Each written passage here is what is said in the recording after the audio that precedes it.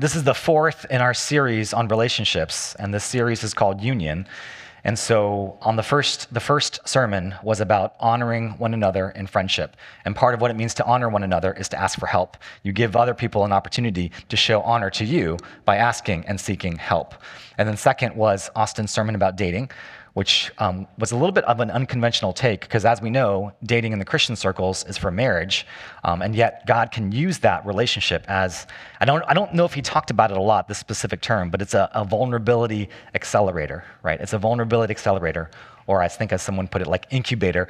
It encourages vulnerability in a way that it gives an opportunity for you to share your life with another person and be a blessing. And then last Sunday, Micah Shu talked about singleness, and he gave a biblical framework for how we can elevate singleness as opposed to marriage. And notice that we didn't put the singleness message at the end of the relationship series. It wasn't like tacked on, because actually in the kingdom of God, singleness is primary, because that's the primary way. Marriage in a sense is secondary because it's a distraction. As Paul says in 1 Corinthians 7, it's a distraction from knowing God, because you're concerned, but you have worldly concerns. And he doesn't talk about kids, but the example that I thought to myself was, a couple weeks ago, Grant led this cleaning thing with shavings from the chairs. Now, if you have a worldly concern, like literally you're concerned about what's happening on the carpet, right? And being married and having children, you suddenly have this concern, like what is happening, like these little shavings on the carpet. And so that's the example of a worldly concern, even though Paul doesn't talk about children. And so that was last week. And then this week, we're going to talk about this topic of sex and gender, which is a super, super difficult topic. And as I was planning this series, I thought, oh yeah, I'll do this topic. And then I realized, man, I think I have gotten myself in over my head. And that's okay, because one thing I really appreciate about you guys as a body is your patience and grace exhibited to one another and also to me. And because I'm not an expert on this topic, and because serendipitously, there is actually a workshop that's talking about LGBTQ that I just announced, called LGBTQ and the Gospel at Resonate Church next Saturday. And I plan to be there. I may be a little late. I'm recreating the hike that I never went on, the death hike, and I might be a little tired. But Judy will be there, and if you want details about that conference, there'll be details on Slack, and then you can see me, or you can also talk to Judy. There's a website that you can sign up for. Okay, and so that one-day conference will give a more extensive look at how LGBTQ issues can be integrated and reconciled, and people who have experienced marginalization in this be loved. That this sermon cannot possibly do justice. And so I will, afterwards, be on stage, and I'll set up some chairs, and if you want to have a brief question and answer, I'll be available for probably close to an hour to talk more. Okay, and of course, we can set more time to be able to have a conversation. And just like I said for Austin's sermon, this is the starting point for a discussion, not the end point. This is the starting point, not the end point. And so with that, I just want to say a couple things. I want to validate a couple assumptions and also make some observations. The first thing that I want to say is that you are familiar with the traditional Christian ethic. Okay, I want to validate that assumption that marriage is between one man and one woman, and that sex is intended to exist within the confines of that marital union. So I'm not going to cover that in great detail today, but I am going to talk about it. So I'm just going to assume you're familiar with it. And the second thing I'm going to say is that most of you support an attempt to live by that historical Christian ethic. Okay, most of you attempt to live by that ethic, which admittedly is a high bar, and no one lives perfectly under. In fact, all of us fall short of that ethic. Third, that you are aware that this historical Christian ethic comes into conflict with many LGBTQ ideologies. You are very aware of that, and that much of our culture and academia, including K through 12 education, has those ideologies present. That's my third assumption. And then the fourth one, and this is probably more of an observation, is that you're also aware that this LGBTQ conversation, and when I say LGBTQ, lesbian, gay, bisexual, transgender, and queer, that conversation is not just happening outside of the church, it's a conversation that's happening within the church.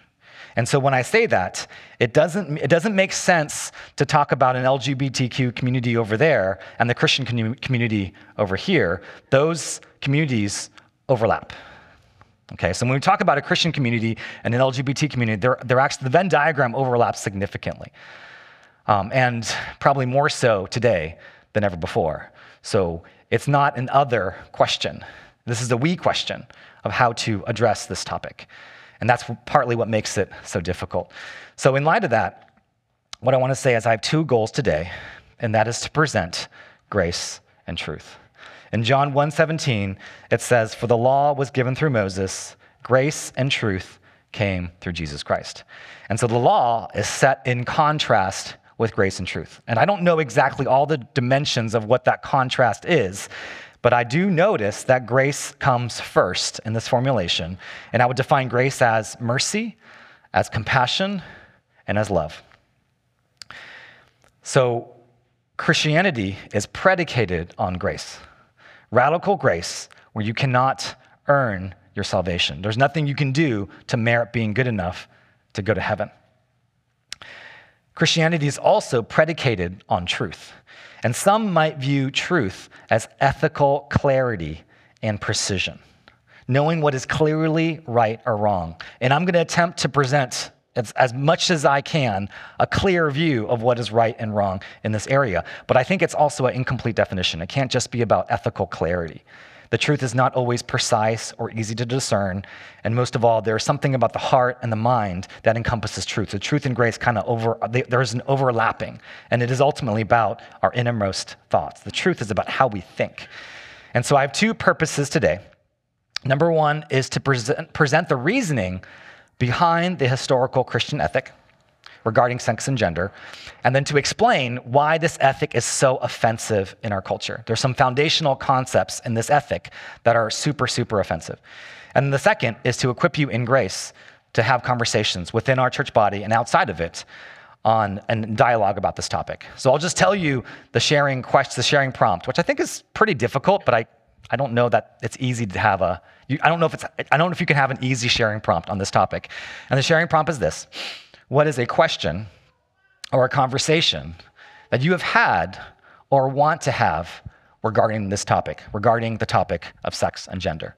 And I know it takes a lot of courage to be able to come up here and talk about a conversation you want to have, but that is kind of the point of our open mic sharing, is to exhibit vulnerability and courage in talking about this. All right, so let's jump in to the Bible, and you have to start with Genesis. So I'm going to start with God's design for us as image bearers. This is Genesis 1:26 and 27. Then God said, "Let us make man in our image, after our likeness, and let them have dominion over the fish of the sea, and over the birds of the heavens, and over the livestock, and over all the earth, and over every creeping thing that creeps on the earth." So God created man in his own image. In the image of God, he created him. Male and female, he created them. So if you're talking with someone within our popular cultural context about this passage, you may not get any further. This passage is a non-starter for a lot of people in our culture. And it's offensive on multiple levels. First, it starts off with the idea that there is a supreme being, which in itself is not that controversial. But it's a big jump for many people, especially those who claim they believe in science, as if science is kind of like a religion. And so that's already a big jump. And second is this idea that this supreme being, God, is our creator, that God has designed and made us. You did not make yourself, and you're not a random occurrence. And that is another jump that people will experience. And then third, there's this idea throughout this chapter and throughout Genesis that there are mandates, that the supreme being who designed and made you can tell you what to do. He can tell you what to do. So it says, let them have dominion. In another section in Genesis, it says, be fruitful. So this supreme being who made us couldn't just leave us alone, but tells us what to do, insists on being involved with our lives, and he gives a purpose. And the way that we talk about this is God is and authority in our lives. And this is deeply offensive in our culture. And the reason I'm bringing this up is I'm trying to explain why this idea, this historical Christian ethic is so offensive. And it comes from these foundational concepts. Now, you may not think that, but I've been really pondering why that's so offensive. And back in September 2018, I got to hear Yoda speak at a pastor's gathering. Okay, when I say Yoda, within pastor circles, pastor and author Tim Keller is known as Yoda. Okay, not Baby Yoda, but Yoda. And so all of us pastors were geeking out because we're going to listen to Yoda. And he just talked to a group of pastors, and he talked about this idea of how the world catechizes children. Catechize. And catechize is a fancy word, and of course, Yoda's going to use it. And it means to systematically instruct. Like the derogatory term for catechize is brainwash. Okay, brainwash, right? And so Keller's point is that the world is giving us a line of thinking, and it starts with children. And in line with Romans 12, 1 through 2, which Austin preached about, Paul talks about not conforming to the pattern of this world and being renewed in your mind. And the world, you can reduce the world to a system of thinking, okay, a system of thinking. And so the world intends to catechize you. It tends to systematically instruct you. And when Yoda talked about catechize, he meant the following three things, which Micah talked about a little bit last week. Number one, there's these three principles to the world's catechism. Number one, it is be true to yourself. Be true to yourself. Number two is to do what makes you happy. And number three, do what you want as long as it doesn't hurt anyone. As long as it's consensual. Okay, consent. We talk about consent. So in a sense, it's all about you, what you want, and you are responsible for your salvation. I've been reading Preston Sprinkle, as I've attended a workshop he did back in 2018, he talks about the same idea. Be true to yourself, make sure it's consensual, avoid suffering, don't hurt anyone else. Those are the core values of a secular culture, and those are the reasons why a traditional and historical Christian ethic are offensive, and even the idea of God as a creator and as an authority. And so some of you are wondering, is this really how our culture thinks? Is that what evidence do I have to show you? And you do not have to look far. As of this week, the number one song in the U.S. and the world, and Judy's smiling because I talked about this with her, the number one song in the world is Miley Cyrus' Flowers, okay? And so let me just read a couple lines from this song, okay? 53 million streams this week, 34 million radio plays. Okay, I can buy myself flowers, write my name in the sand, talk to myself for hours, say things you don't understand. I can take myself dancing, and I can hold my own hand. Yeah, I can love me better than you can. I can see some of you mouthing the lyrics because you have heard the song because it's playing everywhere. And you can definitely say to yourself and say, you know what, Miley Cyrus, fine. She does not represent me. She does not represent how I'm thinking. You can argue that all you want. And I'll probably agree with you. But you cannot deny that this is the water in the culture that we swim in. Okay, because it's everywhere. This is the number one song in the world. Okay, so not even just this country, but all over the world. This is the catechism that our world is exposed to, that children are growing up with. Okay, this is the water, the culture that we swim in. And so when we talk about this topic of sex and gender, you really have to kind of back up. It's really something that I don't know if I would always address. And I think in most cases, I would not address directly because you have to go to some foundational concepts of how do you see yourself. And what Miley's saying is, I can love myself. There isn't a design for me. I decide how I'm designed. I decide what my purpose is, and I decide how I'm loved. And I'm the one who can save myself. Okay. If that's the case, what else does the Bible say about this? Well, let's go back to the verse that I just read. Okay. At the very beginning, it says, God created man in his own image, the image of God, he created him. Male and female, he created them. And what that means is God has a created order for identity and relationships. You are an embodied soul, reflecting the character of God. What embodied mean is you are flesh and blood, you bleed. And what's interesting is that when it says we're created in the image of God, you think that then what that means, right? Because image means visual. Like we're a visual of God, but God is invisible. So what can it mean for us to be the image of an invisible being? Well, you reflect the character of God. God creates, we can also create. We create because one of the reasons is we have opposable thumbs, right? So we are able to create. And the things that God is, the intention, the consciousness, the sociality of God within the Trinity, those are reflected in us. We have the same characteristics that God has. And not only that, but it says male and female, he created them. Humanity is created in these two sexes, okay? Two sexes, male and female. And so what that means is, and let me pause for a second because I haven't defined sex and gender. When I refer to sex, it can be two meanings. One is like sexual intercourse or sexual expression, which is what you do with your genitals. And then the other definition, probably the one I'm going to be referring to most in this sermon, is this idea of biological sex. And that is the physical characteristics that denote male or female. That can include chromosomes, hormones, anatomy, okay? And then we have this separate idea called gender. And this is where I will quickly get in over my head. But to the best of my understanding, what I recognize as the definition of gender, let me make sure I go back to my notes here so I can read it correctly. Gender is the social construct that accompanies one's biological sex and also accompanies a wide array of behaviors, expressions, and identities. Okay, that's gender. And so up until about 1955, that's my understanding, sex and gender were kind of the same thing. They're the same thing. They weren't separable. Like you have male and female, and then you have gender expressions and roles that went with being male and female. But around 1955, those were separated. And so today, when someone says gender is a social construct, I remember being embarrassed. I mean, this is years ago. I remember to my embarrassment that I was like, no, how can gender be a social construct? Because I was confusing it with sex. I was confusing with biological sex. But today, gender is all about gender means social construct. That's the meaning of the word. And now there's a whole bunch of complexities with gender.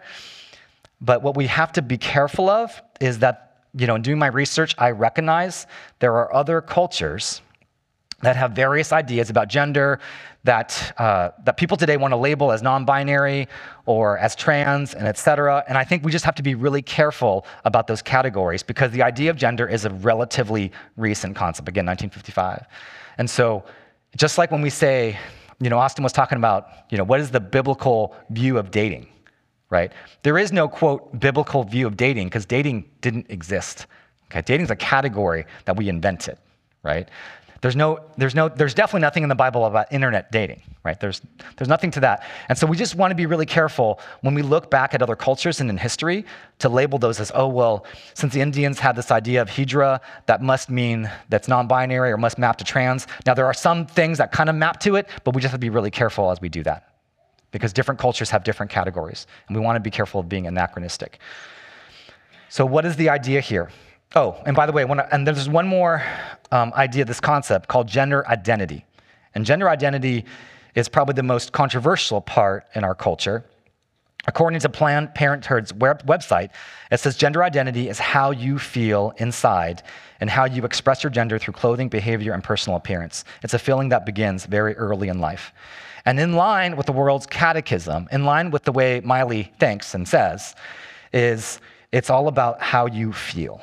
Your feelings and emotions are your reality. And so gender identity is placing primacy around those feelings and emotions. Okay, and so what is the message that God is giving us in this Genesis passage? The male sex cannot, in himself, reflect the character, the image of God. It doesn't capture the full personhood of God.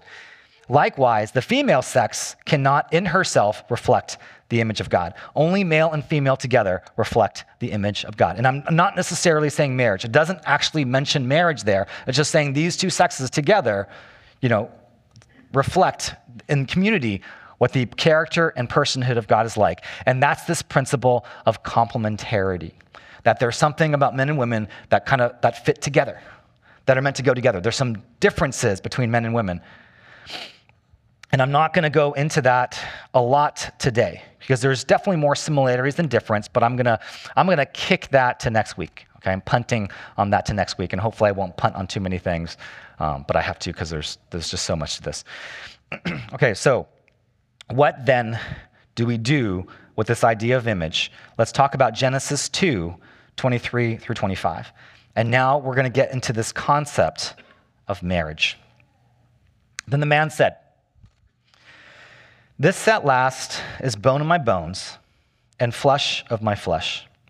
She shall be called woman because she was taken out of man.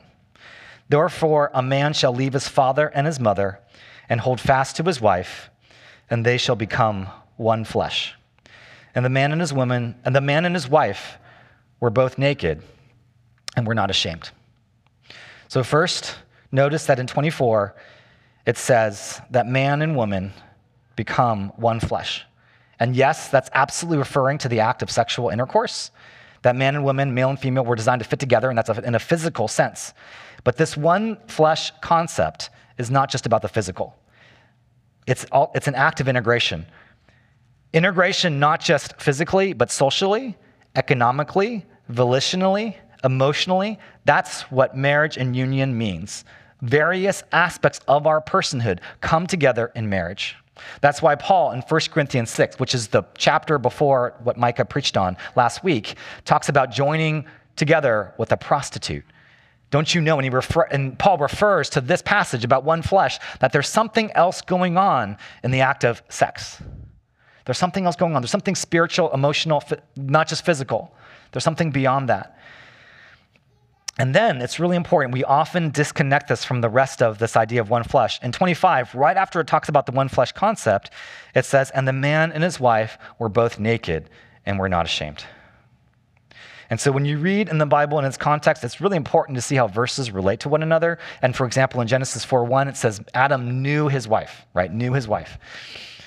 And what it means is to be intimate, and it means sexual intercourse. And this one flesh concept is this very important idea, this profound idea that you can be naked with another person and you can be fully accepted. And I would say that's the essence of what God created relationship for, that you can be fully known and you can be fully accepted, right? Nakedness is this idea of being fully known. And again, I don't just mean the physical. To be naked is to be fully exposed, right? Not just physically, but in every way. And then unashamed means you're accepted, that the nakedness is found acceptable. And this pre-fall state of mankind means that nakedness and not being ashamed is this essence of what it means to be in relationship with one another.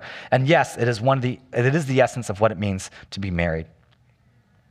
And what I would say, and this is an implication of the text, it's not explicit, that marriage is an institution, but it's also a kind of covering. Because what we're going to see after the fall is that Adam and Eve need a covering. And the way that you can think about marriage pre-fall is it was designed to cover one another. Man and woman were designed to cover one another. They function as a covering for each other in full knowing and full acceptance. But I do want to be clear that it doesn't mean marriage is mandatory. Because as Micah talked about in the New Testament, the focus isn't on earthly family. The focus is on spiritual family. And that ultimate union is the union we have with Christ. That we are designed and made for him, and that he is our covering. He is the one who fully knows us and covers us, because you need to be covered by a person. And so let me talk more about that in Genesis 3, 6 and 7. So when the woman saw that the tree was good for food, and then it was a delight to the eyes, and that the tree was to be desired to make one wise, she took of its fruit and ate. And she also gave some to her husband who was with her, and he ate. Then the eyes of both were opened, and they knew that they were naked. And they sewed fig leaves together and made themselves loincloths. And I just want you to notice in verse 6, you have everything about the world's philosophy. This woman, she was true to herself. She did what would make her happy, and she wasn't hurting anyone. Okay, she followed everything in the world's philosophy. And again, the fruit was tasty, it was aesthetically pleasing, it had the power to make one wise, but it violated God's created order. There's a sanctity that a lot of our world does not appreciate. And God has, when I say sanctity, I mean God has a sequence, has a sacred order for how to present, for how we're designed in relationship. And This part of this order is that God says you should not eat from the tree of knowledge of good and evil. That's not the only tree. There are a whole bunch of other trees that were beautiful, that had good food, and yet God says, you know what, in my order, I don't want you to go to this tree. And Adam and Eve decide that their authority is greater than God's, and ultimately rebellion and independence come in many forms, but it's about resisting someone else's authority, challenging someone else's order and design. And there's nothing new here. I mean, when I say nothing new, this is the first time, but there's nothing new throughout history in terms of people resisting and rebelling against God's order, because we all do that. The beauty of Christianity is also in its ugliness, that sin is both profound and pervasive. It means sin is this kind of disease that infects us at the very deepest level, and it infects every person, where we are rebellious and independent of God's design to depend on him. So when it comes to sex and gender, then the question is, does the world have something to say about that? And of course it does. Because artists are trendsetters. And back in 2015, and some of you are going to be concerned that I spent a lot of time researching Miley, but in 2015, there was an interview with her when she was 22. And it says this, in regards to her sexual preferences: I'm literally open to every single thing that is consenting and doesn't involve an animal. Well, that just contradicted. Well, anyways, and everyone is of age. Everything that's legal, I'm down with. I'm down with any adult, anyone over the age of 18 who is down to love me. I don't relate to being a boy or girl, and I don't have to have my partner relate to a boy or a girl. Okay, so that's her philosophy. And I hope you see that extends. I mean, that may not be true today. I want to give allowance that this was 8 years ago for Miley, and she may have evolved from then. But even the Flower song tells you how she got there, right? Like helps you understand a little bit insight into what she's thinking. And so this idea that you can decide, as long as it doesn't hurt anyone, you just be true to yourself, and you can sleep with anyone as long as they're consenting and over 18 and not an animal. Okay, you know what I mean? Like that's where our world's philosophy has gone. And again, I'm not. I think it's easy to distance ourselves from Miley and say, hey, you know what? This does not represent my own thinking. But again, this is the culture that we swim in. Now, in Genesis 3:8, it says this: and they heard the sound of the Lord God walking in the garden in the cool of the day. And the man and his wife hid themselves from the presence of the Lord God among the trees of the garden. But the Lord God called to the man and said to him, where are you? And he said, I heard the sound of you in the garden, and I was afraid because I was naked and I hid myself. And what I love about this passage is that it highlights something we understand about shame. Because in this passage, Adam and Eve are actually not physically naked. They're wearing fig leaves, and yet they're hiding. And what it speaks to is that there is a dimension of shame that goes beyond the physical. Absolutely, shame has a physiological response. But what this passage is also teaching us is it goes beyond the physiological. There's a social aspect to shame, that you do not want to show your face. And this is a universal experience of brokenness. As I've been talking here about sin and rebellion and the fall, this is where brokenness is introduced. And from this point forward, every person experiences disorder in the way that they have relationships. And one of the consequences of that disordering is this byproduct of shame. And I've thought a lot about shame. Shame is the opposite of honor. It means to lower someone's status. It's the physical and emotional experience of having lower status. And I want to branch off this topic of being found naked and just think about what are the ways in which people are exposed as naked today. And when I talk about nakedness, there's no more place of nakedness than the area of sexuality, okay? In the area of sexual behavior, in the area of sexual orientation, for various reasons that I'm not going to get into, because of the sacredness of the way sex operates, there is a unique shame associated with sexuality.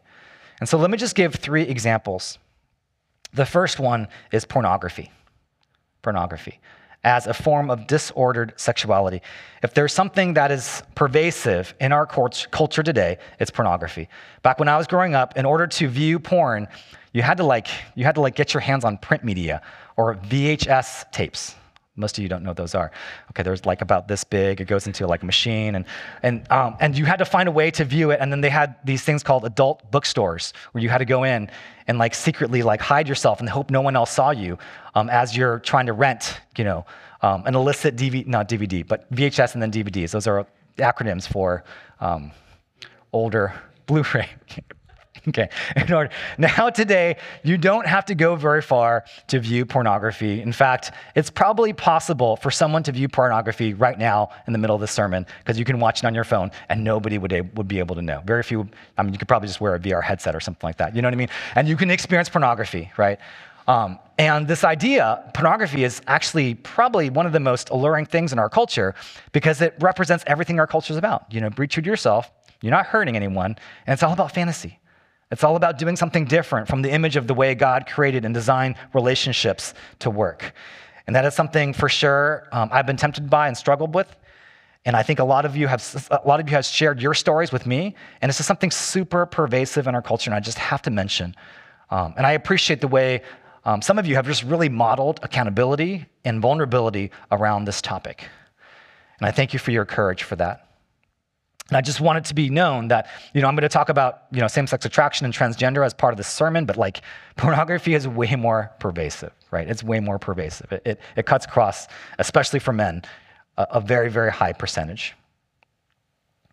Second thing that I want to talk about in terms of things that are disordered is same-sex attraction.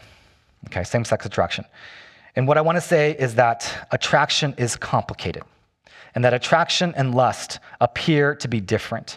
Jesus indicates in the Sermon on the Mount that to look at a woman with lustful intent, someone who does that is committing adultery. Is that the same thing as attraction? My opinion is that it's not. It would be safer to say that attraction is a temptation. And temptation isn't chosen, but how you respond to temptation is a choice. With that being said, none of us experience attraction as a choice. Okay? Attraction is something that happens. And now, again, I'm not trying to say that you have no control or no influence over what you're attracted to. What I'm trying to say is it's complicated. Okay? Your genetics play a role. Okay? Whether you're male or female plays a role. Your environment and your upbringing plays a role. The social media, the things that you expose yourself to, the environment that you're in, the culture that you swim in shapes what you're attracted to and who you're attracted to. And so my main point here is to say we don't experience attraction as a choice, and gender stereotypes absolutely play a role. The media that we consume and socialization absolutely play a role, but you don't necessarily experience it as a choice. Third, I want to talk about transgender. Transgender is an umbrella term for persons whose gender identity, gender expression, or behavior does not conform to that typically associated with the sex to which they were assigned at birth. Now, that's a complicated way of, and there's other terms that related to transgender, including gender queer, gender non-binary, gender diverse, and I'm just really starting to learn about this process. And a subset, and I didn't realize this, but a subset of those who identify as transgender may experience something called gender dysphoria. Gender dysphoria. And what gender dysphoria means is it's discomfort. I think the definition is psychological distress with one's biological sex. And in the past 5 years, the biggest change I've observed in the area of trans is going to means transgender, is I have a number of friends, I think four friends now, whose adolescent children or adult children identify as transgender or non-binary or have transitioned. And I think the reasons for this uptick are complicated. And I'll talk next week about how gender stereotypes may have contributed to this phenomenon. But again, one thing I want to emphasize with this topic is that people that experience gender dysphoria, discomfort being in one's body, it's not experienced as a choice. It's not experienced as a choice. And then if I were to make a comment about all three of these areas, that Christians who view porn, who experience same-sex attraction or gender dysphoria often have one thing in common, and that is this powerful and intense experience of shame, of being found naked. And the Christians that I've talked to and I heard about who have same-sex attraction, identify as gay or lesbian, who experience gender dysphoria, have an experience of deep shame, of being found naked. And that's why in these communities it's called coming out, because it means coming out of hiding, right? It's just as Adam and Eve were. They're hiding, and they may be physically clothed, but coming out means to expose oneself, to be vulnerable, and to have courage. And so if someone is having a conversation with you and is coming out to you, then please recognize that it takes a lot of courage, because there is a deep shame associated with this. There's a nakedness associated with this. And all of us have a journey that navigates experiencing deep shame. That is the byproduct of the fall. We all have a journey where we walk through shame, and we all need a covering.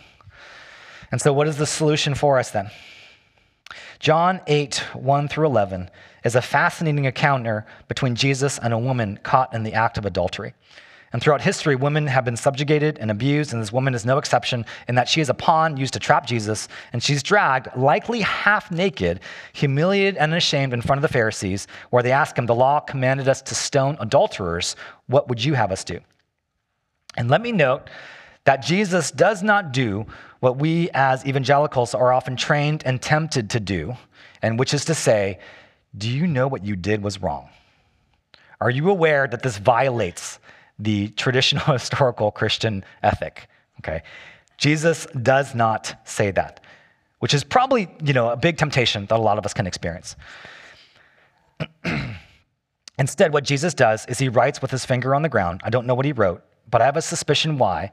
Because as Jesus is writing on the ground, where is the gaze of the crowd going? It goes away from the woman who is ashamed, and it goes to him. It goes to the writing of his words. And I think this is a metaphor for what Jesus does on the cross. He takes the attention of the world away from our nakedness, away from our shame, and points it to himself. And so the lie of this world is that you can erase or prevent shame. The lie of this world is that you can prevent shame from ever happening. I had one of my kids attend a curriculum at Stanford called Heart to Heart. It's a sex ed curriculum. And one of the goals of that curriculum is to make sure all types of sexuality are destigmatized. You remove the shame. You remove the shame from pornography, remove the shame from masturbation. Just take it away. And yet, what Christianity says is that shame is a byproduct of where expectations and reality don't come together. Okay, they don't connect. There's this yawning chasm between the ideal and between what actually happens. And the solution within Christianity to bridge this gap is the covering of Jesus. The covering of Jesus. In Genesis 3:20, it says, 3:21, it says, "And the Lord God made for Adam and his wife garments of skins and clothed them." So an entity, an animal, is sacrificed so that Adam and Eve would no longer experience nakedness. Their fig leaves were insufficient covering. They needed a being to cover them.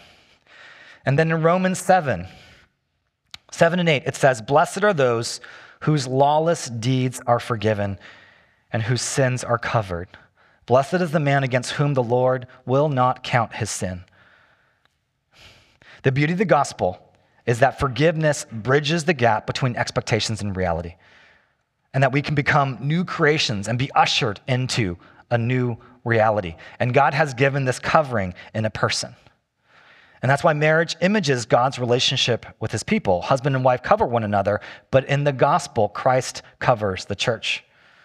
So what then does it look like to cover one another? What does it look like? What does it mean for us to cover one another? What does it mean to have conversations? I want to give 3 application points. for what this might look like. Number one, it is to affirm the good in one another. The gift of LGBTQ activism is deep compassion and vulnerability. Now notice I say activism, I don't say the community because those are not exactly the same. The gift of that activism is that it is deeply compassionate and vulnerable. That this effort to reduce and erase shame is meant to alleviate pain. Because shame is painful. And there's something deeply compassionate about that. And we can affirm the good of that. Because I am inspired by a lot of this activism's deep compassion because it's compassion and empathy in a way that I don't understand. And there is a view to the fringe, to the marginalized, that LGBTQ activism has that a lot of the church doesn't. And that is deeply admirable and honorable. And we can affirm that. And so I encourage you, in your conversations, would you affirm what you see as good? That's just super important in listening. The second is to express curiosity about each person's journey. Each of us, like I said, have a unique journey in navigating shame and brokenness because that's the universal human experience. And those who wrestle or have same-sex attraction or transgender have a unique type of nakedness and shame, and there's a story behind that. So let me give one practical, I think it's a practical suggestion regarding preferred pronouns. I'm not in a role where I'm required to use preferred pronouns. No one's ever asked me to use a preferred pronoun. Some of you, maybe a lot of you, work in an environment where you are required to use preferred pronouns. Now, so what do I recommend? I think in most cases, it's a good thing. I think it's a type of covering. Okay, it's a way to cover other people to use someone's preferred pronouns. And what I'd encourage as a way to start a conversation, and I know this is not an easy question, and again, I don't have experience with this, but I might ask someone, hey, can you tell me the story behind your preferred pronoun? And you could start by saying, I know everyone has their own story for their preferred pronouns. Can you tell me about yours? And for a lot of you, that might seem like a really personal question, but if they're asking for a preferred pronoun, if it's on their Zoom, name, that's a public thing, right? So there's something actually very public. It's like saying, hey, tell me the story behind your name, right? Because this is a type of naming. I think it's a legitimate question to ask someone for that story. But I know it requires a level of rapport and care and concern and safety to be able to get to that point. That's why it's important to affirm what's good. And then maybe this is just too incendiary, just too inflammatory of a topic to approach. I would actually always steer conversations to more foundational ideas like, who gets to speak into your life? Who is the authority to speak into your life? Because that gets to the question of authority. What's that person's relationship with authority? Or how can you tell when an emotion or a thought is accurate? Or what power do we have to influence our emotions? Those are all foundational questions that get to the worldview of this culture that we swim in. Last point. Point one another towards Christ. Jesus won't erase shame.